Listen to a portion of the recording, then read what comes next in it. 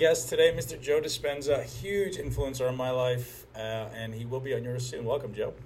Hey, I'm happy to be with you, Ben. So, I know you've just released a new book, and we're going to get to that because I'm super excited to read that, just like everybody else. But actually, ironically, the guy that's in the room with you there right now was the one who introduced me to you for the first time in 2014, and I looked at your book, and like a lot of my listeners, you don't know what you don't know, and you don't know what your life could be if you actually took some time to take control of your thoughts and to plan out your life is one of the things that you're a big advocate of. And I just want to start walking down that path into how you started to realize this kind of stuff is possible. So if, a lot of my listeners are aware now of who you are because I talk about a lot of your stuff in my members forum, on my social media. Joe is known for being the guy to change people's minds. Correct me if I'm wrong, I don't know if it was your first book, but Breaking the Habit of Being Yourself is a life-changing book. And, I want to just start talking to how you found this path, because you have a very interesting story. Sure. I think for some of us to wake up, we need a wake-up call. And in 1986, I was in a triathlon in Palm Springs, California, and I was on the biking portion of a race, and I was making the turn to merge with the ongoing traffic. There was a police officer on the corner, and he was kind of pointing at me and waving me on to make the turn. And there were two cyclists on the corner, and I was passing those two cyclists. But when he was waving me on, he had his back to the oncoming traffic. So the moment I turned, this four-wheel drive Bronco going about 55 miles an hour just hit me from behind and dragged me down the road. And I wound up breaking 6 vertebrae in my spine. I had compression fractures, bone fragments on my spinal cord. The neural arch of one of the vertebrae was broken like a pretzel, and I had cord compression, and I was in trouble. Wow. And so in cases like this, where you have that kind of a radical fracture of your spine, they do what's called a laminectomy, where they cut off the back parts of your vertebrae. And in my case, it would be from the base of my neck to the base of my spine. Then they screw in these stainless steel rods, and then they take bone fragments from your hip and they paste it over the top. And when they drill the rods into the spine, it acts as a cantilever to pull the bone fragments off the cord. But they told me if I didn't have the surgery, 4 opinions from 4 of the leading surgeons in Southern California, they said if I didn't have the surgery, I wouldn't be walking. So after a week of battling my analytical mind, I decided to not have the surgery, which in 1986 it was just unheard of. I mean, they thought I had post-traumatic stress disorder, that I hit my head or something. And so I started on my journey. And I said, I'm not going anywhere, I'm not doing anything, maybe I can heal myself. And I was willing to risk it.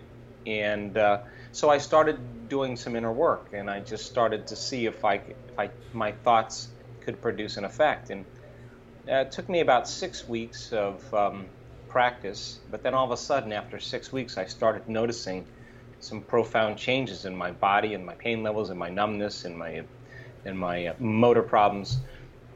And that's when I knew then that I was onto something. And so I was back on my feet in 10 weeks. I was back training again in 12 weeks, and I just made a deal with myself, and that was if I'm ever able to walk again, I'd spend the rest of my life studying the mind-body connection and mind over matter, and I've been doing that since 1986. Yeah. For you, man. So I think all of our listeners will be extremely interested to talk about, or to hear you talk about, what went through your mind in that first 10 weeks. Because if you're laying there in a hospital bed, that's got to be the hardest time for you, right? Is because how do you have a belief? Most people won't sit down to meditate for 3 days in a row.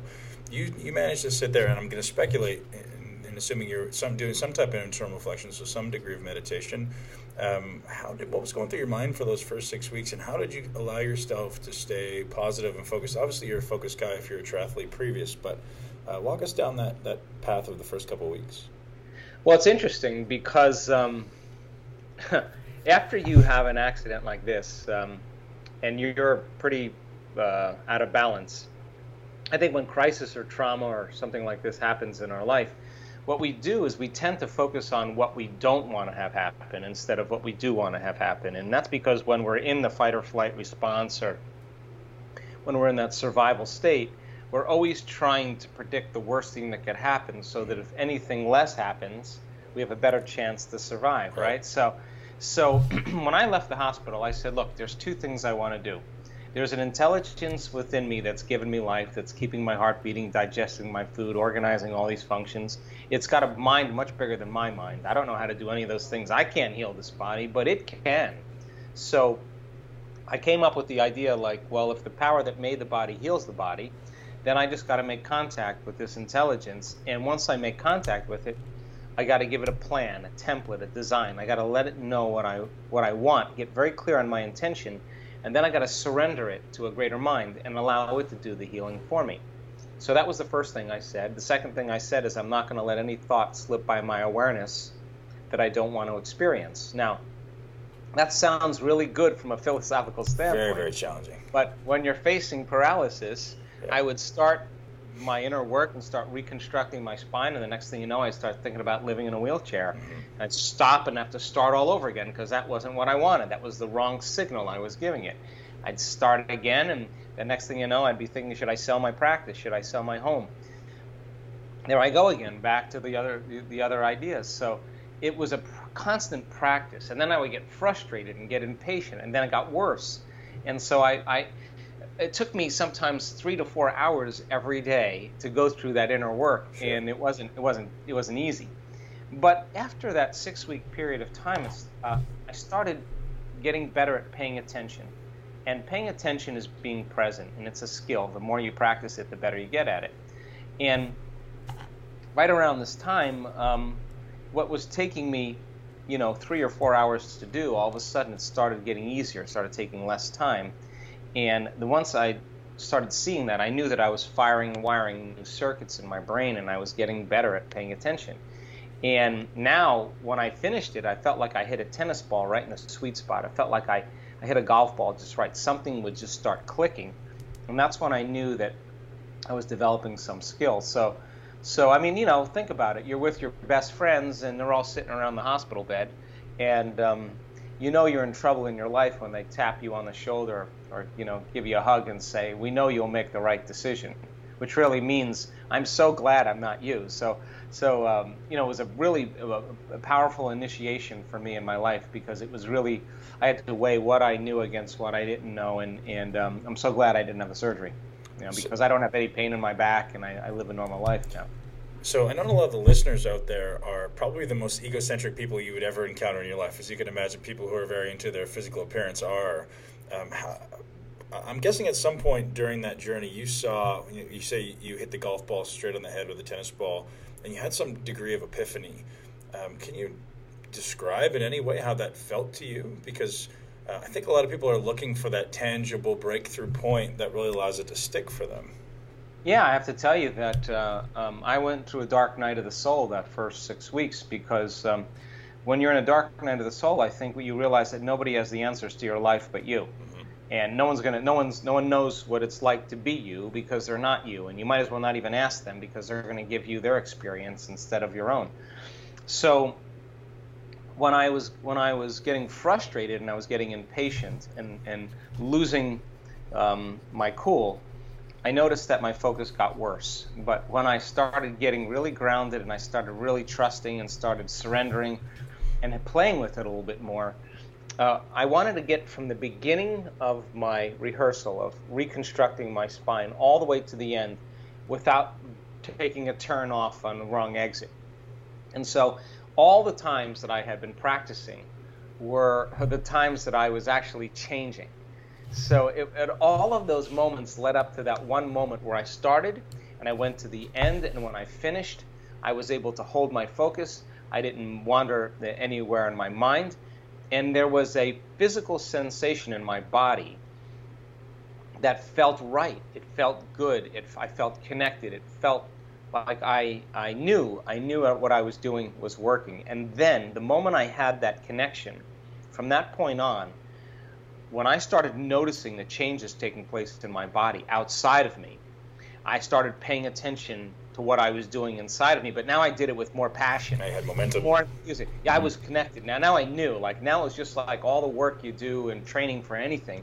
Is in the beginning it's really hard, but then when it starts getting easier and starts getting fun, you start enjoying it, and that's what happened. I started looking forward to my meditations. I couldn't wait to get back in there and refine it a little bit more. It was just my world. I mean, I had nowhere to go. I wasn't going to go. I couldn't train. I couldn't go. I was laying face down, you know, and just just working with myself. And so it was a great time. It was a difficult time, but I learned a lot about myself and a lot about the healing process along the way. It's kind of one of those situations where your greatest curse is also your biggest blessing. The fact that you're there in bed forced you to have to sit with it and deal with it, and that's what most people don't want to do, is they get frustrated and like, I'm never going back. Whereas in your case, you were forced to stay there. So assuming somebody's sitting down to meditate for what is the first time, or they're a relative beginner, what types of things should they expect? And you know, I want setting expectations for people is, I think, the most important thing to allowing them to achieve success. So I want to know, like, in the first month of this meditation practice you're teaching people, what are the expectations? Well, look, I mean, I'm not a traditional guy that takes things from any religious sect, any tradition, any culture. I think when you do that, you tend to divide an audience. I mean, I'm a scientist, and I think science is the contemporary language of mysticism. I think science demystifies the mystical. And the moment you start talking religion or culture or tradition, you divide an audience, but science creates community. So you combine a little quantum physics with a little neuroscience, a little neuroendocrinology, a little psychoneuroimmunology, a little epigenetics. All of those sciences point the finger at possibility, but not in an intimidating way, in a simple way. So our meditations that we teach are not meditations where you're going to sit and contemplate your navel. It's not just what we do. We're science-based. We know what words, we know what things, what activities create more coherence in the brain and the heart. We know what it takes to alter a person's states. We've measured it thousands and thousands of times. So in our meditations, we start off by telling everybody, look, you already know how to do this. You just forgot because you're too busy and too distracted. And most people, to finish the thought from our last conversation, wait for crisis or trauma or disease or diagnosis or loss to finally change. It's got to get so bad that they no longer feel like themselves any longer, that they can see what they look like for the first time. So everybody that's listening on this call has done something great in their life. And what did they do? They got a wild idea. They got a new idea. They asked themselves a question like, what would it be like to be healthy? What would it be like to be wealthy? What would it be like to be in a new relationship? What would it be like to be happy? The moment they ask that question, they turn on the creative center in their brain. They turn on their frontal lobe.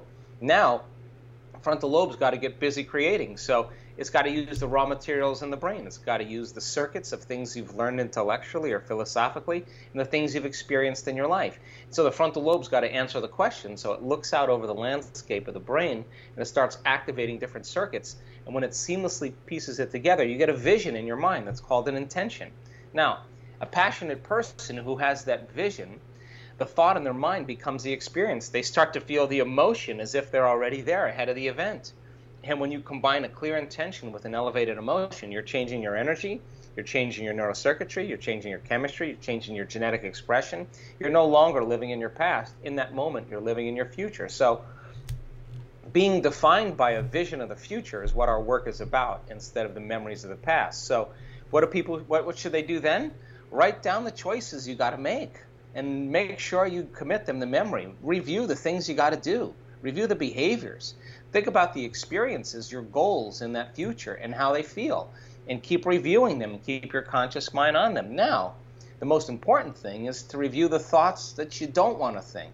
You know, I can't, it's too hard, I'll never change, this won't work for me, it's my mother's fault, it's my father's fault, it's my ex's fault, I don't feel like it, whatever it is. Write those thoughts down and become so conscious of those unconscious thoughts that you would never go unconscious or believe them again. Write down the choices you got to stop making. Think about the things you no longer want to do, the habits you got to break, the experiences you got to stay away from that are connected to certain people and certain places, and the emotions that are going to bring you to a lower denominator. And you got to become so conscious of that 95% of where most people live that you won't go unconscious and return back to the old self. That's the work right there.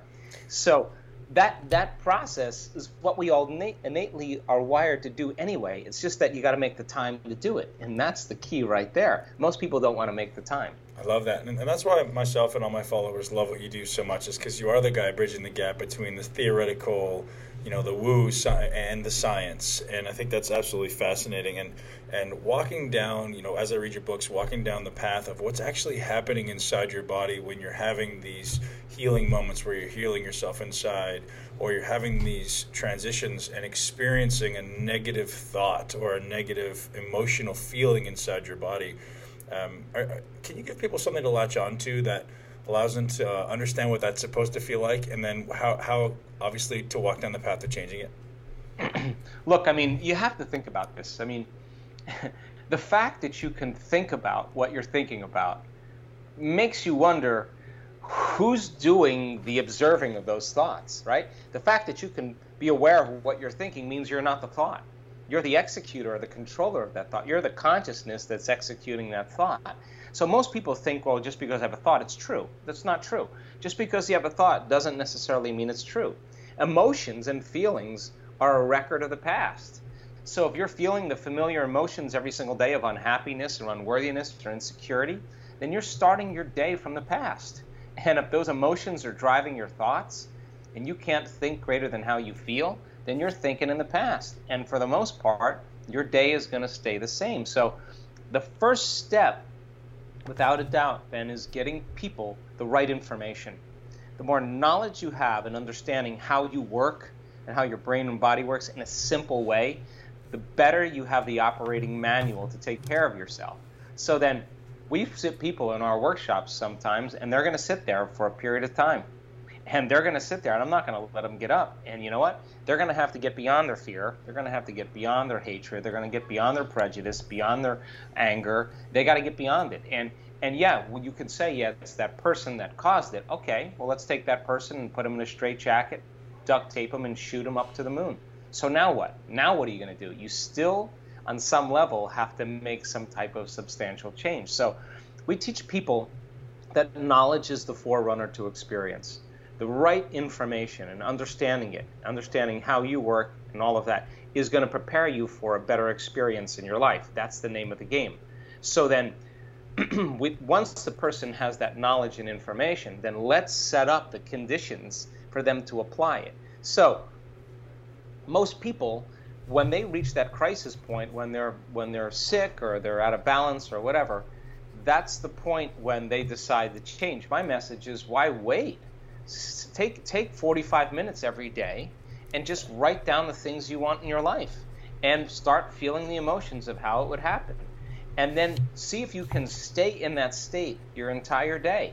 And if you can, you should start seeing synchronicities and coincidences and opportunities and doors opening for you, because you're not the same person any longer.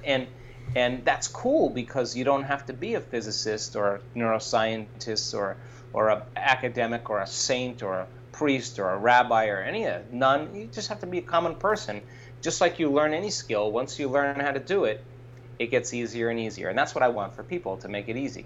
I love it. And so we speak about awareness, Joe, and becoming aware probably seems to be step one in everything. You need to be aware of your negative thoughts. You need to be aware of your unconscious patterns. Is meditation and getting uncomfortable, from your perspective, the fastest way to awareness? Well, look, I mean, let's face it. There's when you're living life, a lot of your attention is on your outer environment. And what is your outer environment made up of? Bodies, people, things, objects, places, and time. A lot of our attention is on our body, how we're feeling. Are we hungry? Are we tired? We're angry? We're frustrated? We have pain? And a lot of our attention is on time, like how much time do we have? Where do we have to go? What do we have to do? And it's the act of keeping your attention on your body, your environment, and time that all of a sudden keeps you separate from your inner world of thoughts and feelings. So that we love this idea of teaching people how to sit down and disconnect from their outer environment. If you're listening to soft music and you have your blindfolds on or your eyes closed, you're less likely to be influenced by your outer world. Mm-hmm. If you're sitting still and you're not getting up and moving and feeling and experiencing and tasting and smelling and eating, then less information is coming into you as well. And if you're not thinking about where you need to be tomorrow or what you have to do later or what happened yesterday, but you're in the present moment, meditation is the perfect way to make your inner world more real than your outer world. Now you can execute thoughts. Now you can drive your attention in a certain way. You can become aware while you're sitting there that you're sitting there and all of a sudden you're getting angry for no reason. Well, what's up with that? You're just sitting there and you're angry. That should tell you that your body on some level is craving that emotion. So when people start to understand they may be addicted to anger, and I'm allowing them to sit there and work with that anger and keep bringing their body back to the present moment, they're training their body. Just like you're training in your gym, you're training your body to no longer be the mind. And the act of doing that over and over again is you're training the animal. And sooner or later, the animal's going to go, I'm not the mind. You're the mind. I'm going to let go. And when it finally surrenders, the person gets a biological upgrade. And that biological upgrade happens in a matter of seconds. So I love this because you don't have you can't tell me you're too old to do this. You can't tell me you're too out of shape to do this. You can't tell me you're too sick to do this. You can't tell me your past was too brutal to do this, because I've seen transformation in all shapes and sizes. So if 95%, Ben, of who we are by the time we're 35 years old is a set of memorized behaviors, automatic unconscious habits, emotional reactions, beliefs, perceptions, and attitudes that function subconsciously like a computer program, then in order for us to change, then we got to dive into that operating system and become conscious of it. And the word meditation literally means to become familiar with. So you got to become familiar with those thoughts, those emotions, those behaviors, and become so familiar and conscious of them that you would never go unconscious again. And then you got to decide what thoughts you do want to fire and wire in your brain. You got to rehearse mentally who you're going to be. And the act of rehearsing and thinking about who you're going to be, planning your behaviors, begins to install the neurological hardware in your brain to look like that experience has already happened. Now your brain is no longer a record of the past. Now it's a map to the future. Now, if you keep doing it, firing and wiring, the hardware becomes a software program. And the next thing you know, you're thinking like a happy person. You're acting like an unlimited person because you would put the circuits in place. And then the last step is to teach your body emotionally what that future is going to feel like before it happens. And if you keep cultivating those states of mind and body, neurologically and chemically, it's going to begin to become familiar to you. And you're going to go from one personality to another. And the disease or the problem is going to exist in the old personality, and you're literally someone else. And the person doesn't have to visualize their cancer going away. They'll just tell you the cancer was in the other person. I'm somebody else. Can't live here. And the disease naturally goes away. So it's a side effect of a change. Amazing. So all of this keeps coming back to when I walk around on a day-to-day basis, I literally envision everyone as asleep. I envision zombies. Not to be crude, but that's the reality. And I envision everyone having zero awareness of their day-to-day routine, zero awareness of their environment, zero awareness of everything. How do you become a master of observation? It's exactly, you become a master of observation by observing. Yeah. Like anything else. Mm-hmm. Just like anything else. I mean, I have sat with my body, Ben, for hours, and I have watched my mind run all over the place. And there are certain thoughts that you really want to believe in because they're part of you. But when you start really overcoming your own personal limitations, and you're no longer knee-jerking to the people and conditions in your life because you've been sitting there in your meditation, and your body's throwing the kitchen sink at you, and you're just saying, that's all you got, that's it, I'm gonna keep going. Sooner or later, when you break free from the chains of those habits and those emotions, and your body begins to liberate energy, we've measured this, and you start feeling joyful and free, and your heart starts to open, and you're in love with life, and you're moved, and this is a feeling that's not coming from anywhere outside of you, it's coming from within you. I guarantee you'll stand in the presence of your greatest adversary, your biggest betrayer, the person that threw you under the bus, and you'll look that person in the eye and you will have nothing but love for them, because you'll see a part of yourself you used to be that you no longer are. And the moment that happens, you no longer belong to your past, you belong to your future. And now you see it as a lesson instead of like holding a grudge. You free them and you free yourself, and you're on your way. And that's called evolution. We only complain about our life when it's not working. Nobody complains about their life when they're joyful. They just don't. You only complain about your life when you're angry or bitter or frustrated. So if a person starts working on regulating different states, then they'll say, God, I feel so great. I'm not going to lose this feeling because of that person. I'm just going to see them, wow, I used to be like that. I just totally get them. And now you're free. And I think that's the beginning of unconditional love. Beautiful. So just to give the listeners a framework, I mean, ultimately, when you start working out, and you know this, small amounts of stimulus become stressful and difficult, and the more often you subject yourself to it, the deeper you can go into those uncomfortable depths, and eventually anything you can subject yourself to just becomes familiar, and it's not, I'm still uncomfortable sometimes, but familiar. And I'm guessing that's the depths that when you really need to go in and transcending the attachment to these physical feelings. What are you thinking about when you're sitting? That's actually a pretty ironic question. When you're sitting down to initiate the meditation process, where's your thought process, if any? Well, I mean, gosh, I've been doing this for a very long time. So, and where I'm in Mexico right now, and we're teaching an advanced follow-up here on the coast, and we'll have a group of people that are adept at knowing how to do this. So it depends on what I want. I always start my meditation by raising my energy. I always start with placing my attention in the center of my chest. Where you place your attention is where you place your energy. And then I start practicing slowing my breath down, and then I start cultivating an elevated emotion like gratitude or joy or freedom. And I sustain that state until I start feeling my heart beating more. Tell me what that means, cultivating gratitude or joy. Is it just bringing thoughts of gratitude?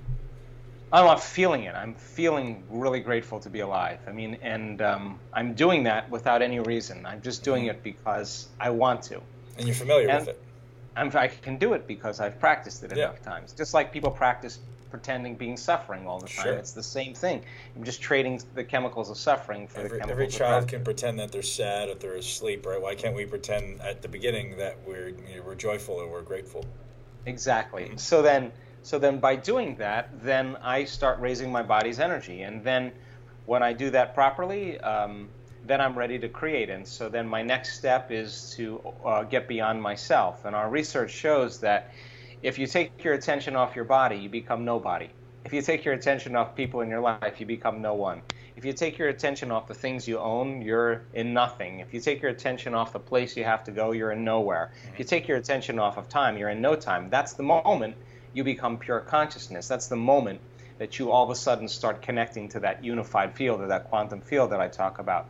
So I go as deep as I can into that unified field, and I keep surrendering deeper and deeper into it, because the more I connect to it, the more whole I feel. And now I'm in the place where all things manifest from.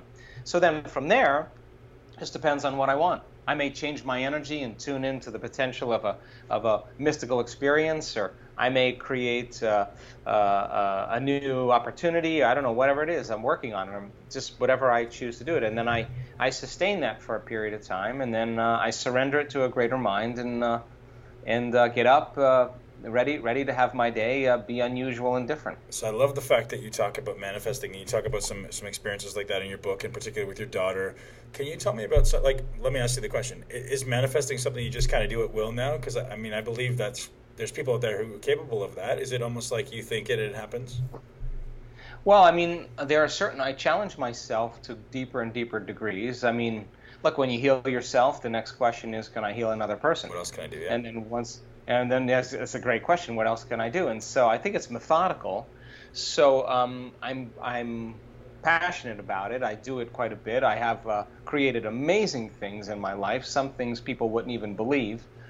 But I'm not the only one. I mean, there's so many students in our work that got it down. So for me, there's not a whole lot of things that I want material. I mean, I've had a lot of material things, and it doesn't really change you. What I really want are those profound mystical moments that just your jaw drops and you just go, wow, I got this all wrong. Wow, I got to really rethink life again. And I love those moments because some conditioning tends to be removed, some veil tends to be taken away, and you get a clearer view of the spectrum of the way life is. So Are you open to talking about one of those mystical experiences? Because I think I'm very interested, because I believe that I have the capacity to manifest at some level. At least I'm in the beginning stages, and I'd love to hear what those mystical experiences, what the goal is, what the end objective for you is. Wow, I think we need a bottle of wine in about 2 hours for that one. But I'm coming to Mexico. I need a trip to Mexico. Get down here. Well, gosh, in my new book, Becoming Supernatural, I spend quite a bit of time talking about the mystical moment and activating. Look, if you have a mystical experience, we must have the biological systems in place in order to have those. So I break down those biological systems with the different glands in the brain.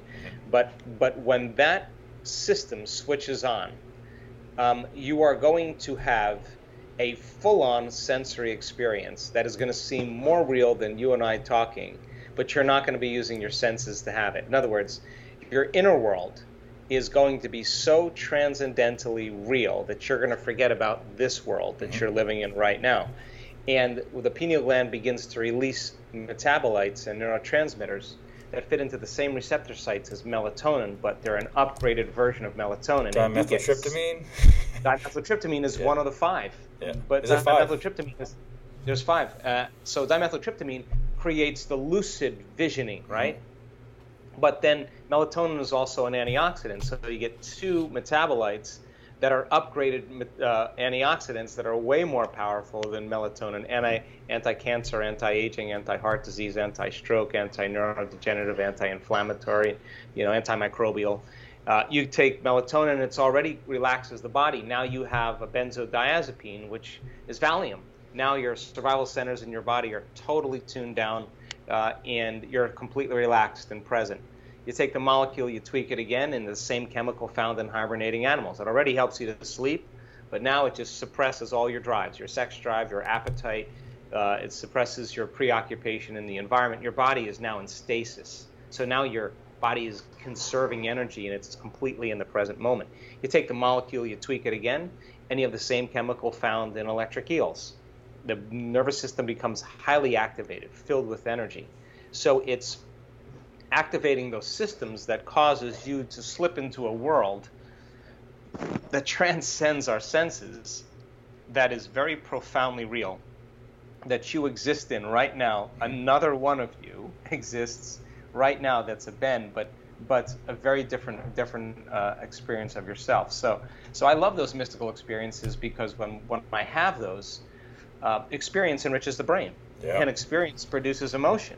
So after one of those events, it creates a long-term memory, and when you come back to your senses, now you have the circuits in place to perceive a broader spectrum of reality, because now your brain is wired to perceive what's always existed, but you didn't have the neurocircuitry in place to perceive it. So whether it's an out-of-body experience, whether it's an interdimensional experience, whether it's a lucid, very profound moment where you're connecting to your soul, I mean, it goes on and on and on, and you only need to taste of one of those, and you're not so interested in Justin Bieber or Donald Trump. You might be interested in just something else.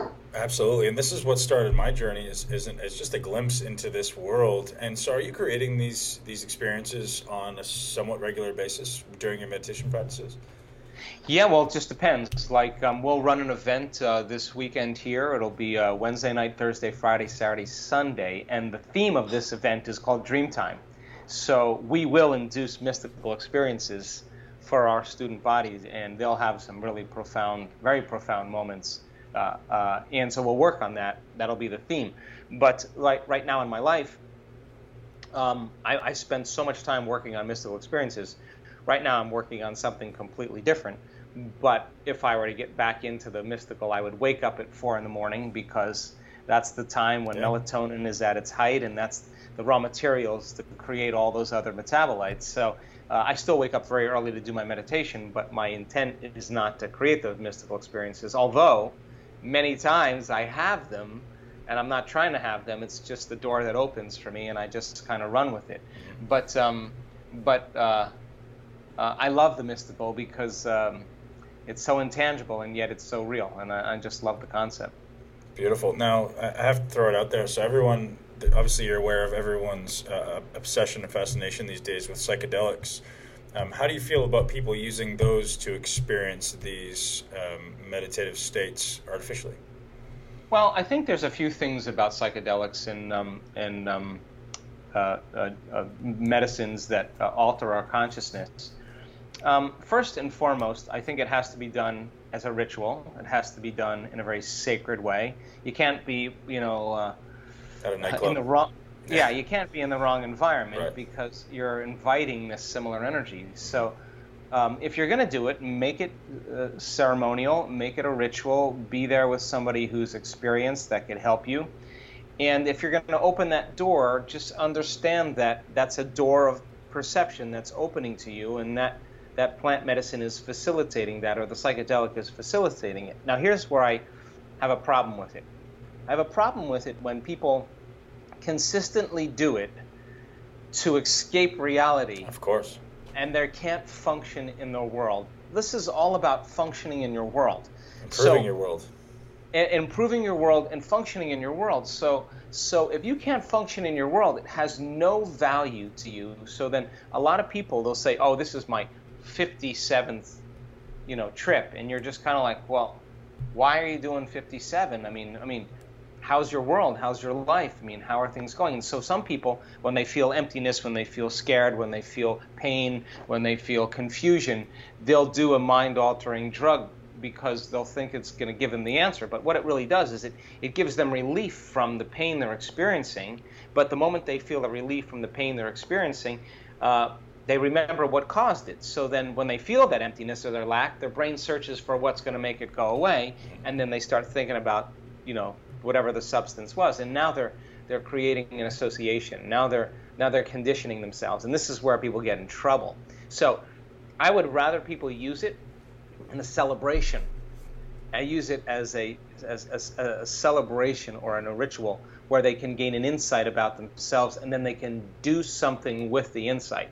Insight never changes anything unless you do something with the insight. Some people, you can have an insight that your father was overbearing. You can have an insight that that you're a perfectionist, or that some trauma in your life caused you to be a certain way. But it doesn't change you.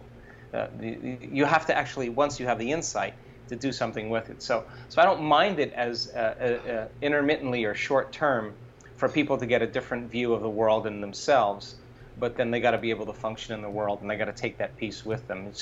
It allows them to open the door to see that there's more to life and more to reality than we've known, but you got to still be able to do something with it. Sure. So one thing I want to kind of transition into, it's along the same lines, is the idea of unwinding all your subconscious beliefs, all your subconscious limitations, all of your subconscious programming. Is that something that primarily happens during these mystical experiences, during your deepest levels of meditation, or is that something that you have to sit with consciously and find? Like, ultimately, people aren't always aware of like what happened to them as a child, or maybe there was some birth experience they don't know about, or some, who knows? Yeah. How do you find those and unwind them? Any method you apply? Is it happening during the mystical experiences? Well, yeah, I mean, but it doesn't only happen during the mystical experience, and I want to be really clear that the mystical is just one realm. Mm-hmm. But look, I mean, I'm not the type of person that's going to ask you to talk about your childhood. I'm not the type of person that's going to ask you, to bring up issues from the past. I don't think it's as important. What's important is the emotion. Okay. So the emotion is the residue. It's the end product chemically of an experience. So if a person is living by the same emotion every single day, it means they're connected to their past, right? Mm-hmm. So when they work on overcoming the emotion and they learn how to get beyond it, the memory without the emotional charge is called wisdom, and that's the name of the game. So I never really care about the incident. It's incidental. Okay. What I care about is the emotion. So when a person comes up against their emotional belief and they think they can't go any further, and then they go a little further, just like in training, and when they have that breakthrough, they get downloads. We see it on brain scans when we measure it on the brain during meditation. All of a sudden, they'll get a download of information. And I know that person is downloading information about themselves, something really profound. And you'll see them well up emotionally. You'll see them feel something like something really profound that's just happened to them. That, to me, is worth all the gold in the world, because that person in that moment is not only having an insight, they're getting an upgrade biologically. They're connecting to something, and the download is so profound. It's not coming from their memory bank, it's coming from the field. And that field of information that's being downloaded into their nervous system is really reorganizing who they are. So I love the idea of a person getting beyond themselves, and then when they get beyond themselves, to be open to however it's going to happen. I mean, if you try to reproduce it, you're going to be in trouble, because you can't. You just got to have an intention, and you have to surrender. And there's got to be that delicate balance between intention and surrender. If you over-intend, you're trying.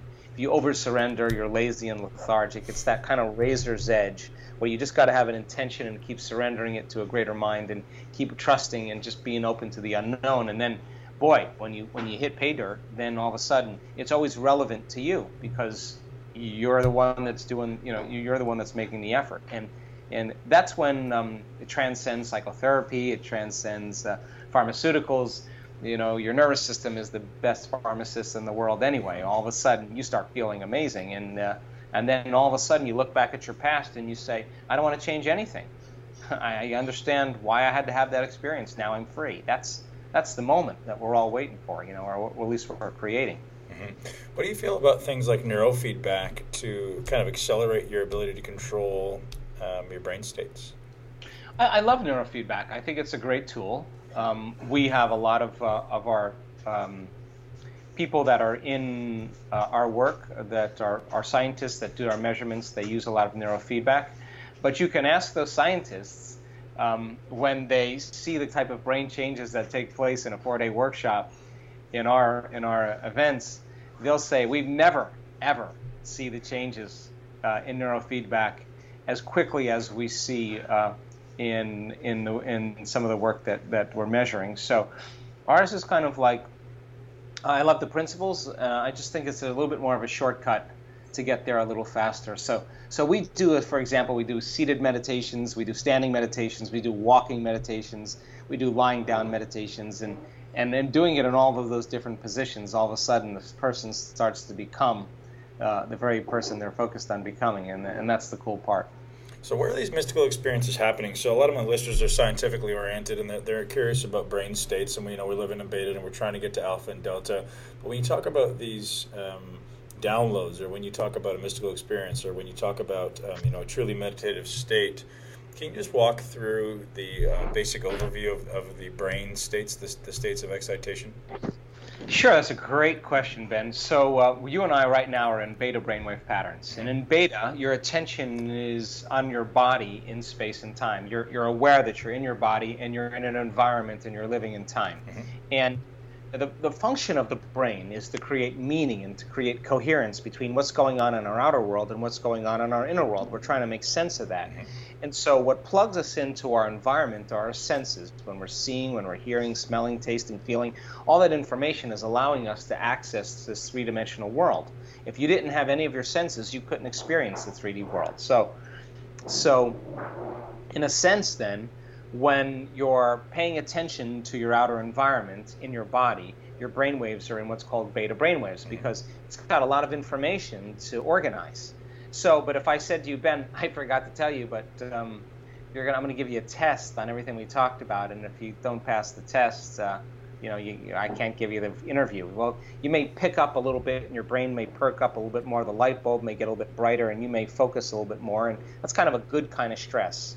But when you're angry and you're frustrated and you're impatient and you're depressed or anxious, your brain waves go 3 times as high into what's called the high beta brain waves. Now you're in survival. The brain is aroused. There's a threat. There's a stimulus. There's an unknown. There's something you can't predict. You're losing control. There's something that's causing your brain to get super aroused, which means pay attention more to your outer environment. Take care of your body. There's a threat. You got a certain amount of time to do it. And people get locked into these high beta states, and they need narcotics, they need drugs, they need alcohol to kind of sedate their nervous system.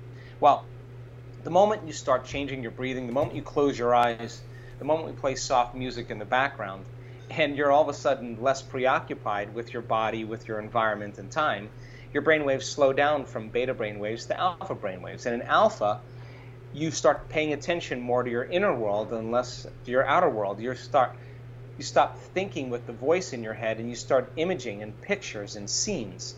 And that imaginary state is what we call alpha. If your body starts to fall asleep and your mind is awake, that's called theta. That's a perfect hypnagogic state where you're very suggestible. If you go into delta, your body's in a catatonic state, you're unconscious most of the time, although we have certain measurements where we have people in delta and they're awake, and your body's in a restorative state. Now, when you get down, we've seen this in our research, when you start moving down into alpha and theta and the brain starts getting very coherent, very organized, the brain starts to synchronize. The front of the brain starts talking to the back of the brain. The person is connecting. They're not analyzing and they're thinking. When the brain starts getting very organized in that alpha and theta state, something magical happens. All of a sudden, the theta and alpha state, low alpha and theta, starts to act as a carrier wave. And all of a sudden, the sympathetic nervous system switches on. And all of a sudden, energy from the body starts being released up into the brain. And the brain gets highly aroused, and they go into what's called gamma brainwave patterns. Now the arousal is not coming from the lion in the Serengeti or the coworker that's pissing you off.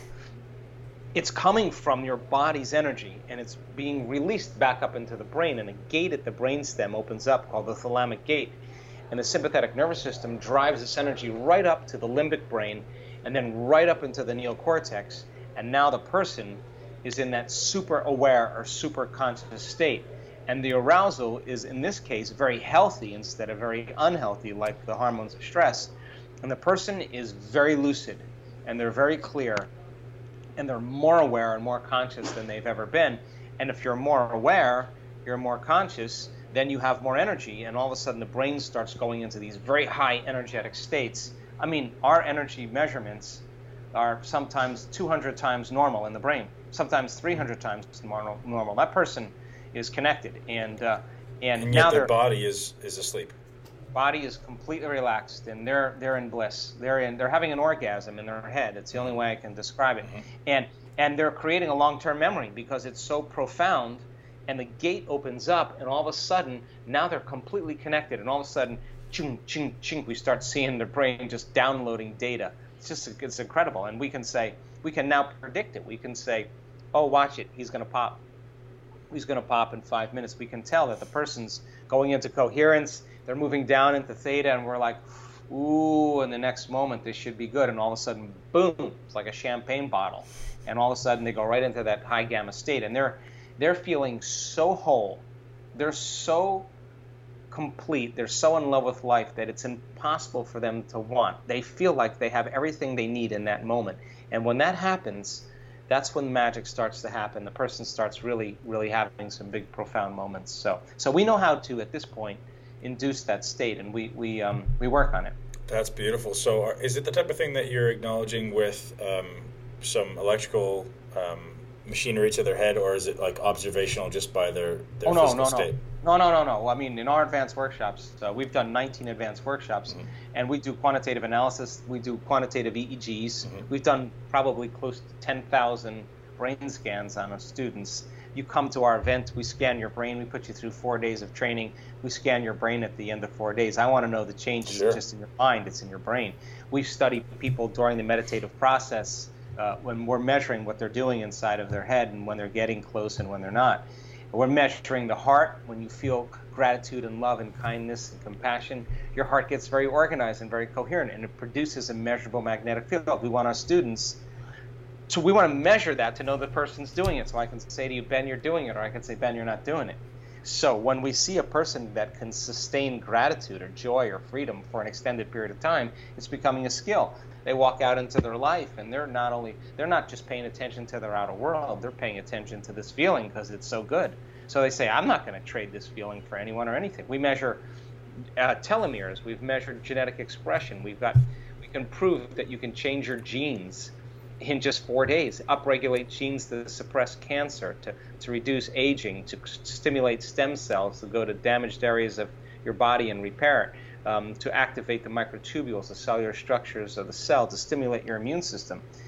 We were able to do that in 4 days, turn on new genes to measure the immune system responses, neurotransmitters, energy in the room, energy around people's bodies, because all of this information shows people how powerful they really are. And that's kind of why I wrote Becoming Supernatural, because common people are doing the uncommon, and the measurements are off the chart, and everybody's starting to figure this out, and now people are becoming less reliant on things outside of them and more trusting of the resources that they have within them. So that was my exact next question. You pretty much already answered it, but I know this is a relatively new science, but are you seeing, my question was, are you seeing, or do you believe it's going to have a definitive effect on longevity and health optimization? Well, the answer to that question is I think so. And we just, in our advanced workshop we just did in Palm Springs last month, we measured telomeres. And telomeres are the little shoestrings on the end of your DNA that when a cell replicates, they shorten. And when people are under psychological or emotional stress or any kind of stress, those telomeres tend to shorten a little faster. And so my theory is why not reverse it? Let's see if we can elongate them. So we have the data coming in this week, and gosh darn it, if those telomeres lengthen to any degree, 10% means the person got 10% of their life back in 4 days. And I do absolutely believe it's possible. And I'm not going to stop measuring because I think the measurements kind of silence the critics. I mean, you can't tell me that you can't change your genes in 4 days. I know you can. You can't tell me that you can't change your brainwaves and make it a skill. I know you can. So everyone's a skeptic, Joe. Everyone's always going to be a skeptic, right? Yeah. So, but when you see the research and you see the data, yeah, maybe not everybody can do it, but if you got 50% of your community doing it, it's a pretty damn good sign that anything's possible. Tell me about Becoming Supernatural. I'm very curious. So I'm a huge fan of your first two books, Breaking the Habit of Being Yourself and You Are the Placebo, both of which everyone should go out and get because they're literally life-changing. But I'm very curious to hear about what you're bringing us now. What's your new brainchild? Well, this book is kind of like a labor of love for me because I've always stuck kind of in the scientific bandwidth to keep the peace to a certain degree, but sure. With all the measurements we've done and all of the scientific studies we've done over the last 5 years, I can tell you that people are doing some pretty supernatural things. And so the book is really about the how-to. Every single chapter, there's quite a bit of content, but we are giving people meditations in every chapter to practice just about. They're understanding how to induce the mystical experience. They're understanding a specific breath to create gamma brainwave patterns. They're learning about heart coherence. They're learning about a walking meditation, and they're learning different ways to come at it so that they can begin to express a greater degree of themselves. And the measurements that we show in the book are absolutely supernatural. So it kind of validates this idea that we're more powerful and unlimited than we've really thought all along. So for all my listeners, what's step one? So we're not going to take them from a very egocentric and physically oriented to the end mystical journey overnight, but what's step one that you suggest and recommend that everyone gets on tomorrow when they wake up? Look, I mean, it's really simple. I don't have a problem with you putting your attention on your body. I think you should. I think you should really take care of your temple and make sure that you treat it really well. But there's a time when you have to get beyond it. And if you can't get beyond it, then that's your identity. So I think that people come to this work for many different reasons. Some people come for health conditions or diseases. People come because they want a new life. People come because they want answers. But I don't really care what a person comes for, because ultimately when they start connecting, their values change and they start feeling differently, and they change, and they still have a great body and they still have a healthy body, but in addition to that they have a healthy mind. So I think really a great start for people is to wake up in the morning and ask themselves the simple question: what is the greatest ideal of myself that I can be today? What is the greatest expression of myself?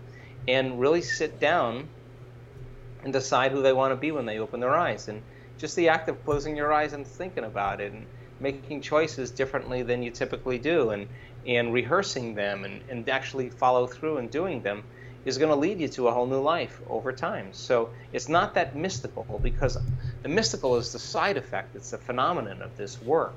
The real thing is to have a more profoundly enriched life where you're in it and you love it and you want more of it. That's what I want for everybody. And for some people it may be the mystical. For some people it may be $1 million or $10 million. I don't care.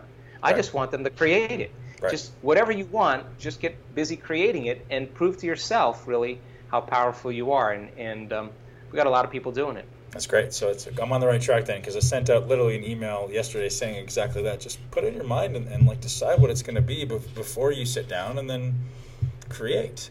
Yeah, go ahead. And experiment. I mean, be the scientist of your life. I mean, really start looking to see if you change your thoughts and feelings and you change your energy, and keep your energy up for the entire day, what weird and different things begin to show up. I mean, it could be that simple. And the moment you notice those changes, you're going to want to do it again. And that's exactly what I want people to do. Yeah, and you know what? Meditation's upgraded my training so much. Imagine having the ability, and you know this, to be able to come in a gym and completely block out everything that exists except for that one specific thought, which for me is like, how can I contract this muscle? How can I specifically execute this muscular contraction? And my ability to train has gone through the roof. My efficiency has gone massively up, and my body's massively improved with much less work and much less time. And that's ultimately what we're all about, right? Like, let's enjoy this process, gain control of this process, and love every aspect of your life.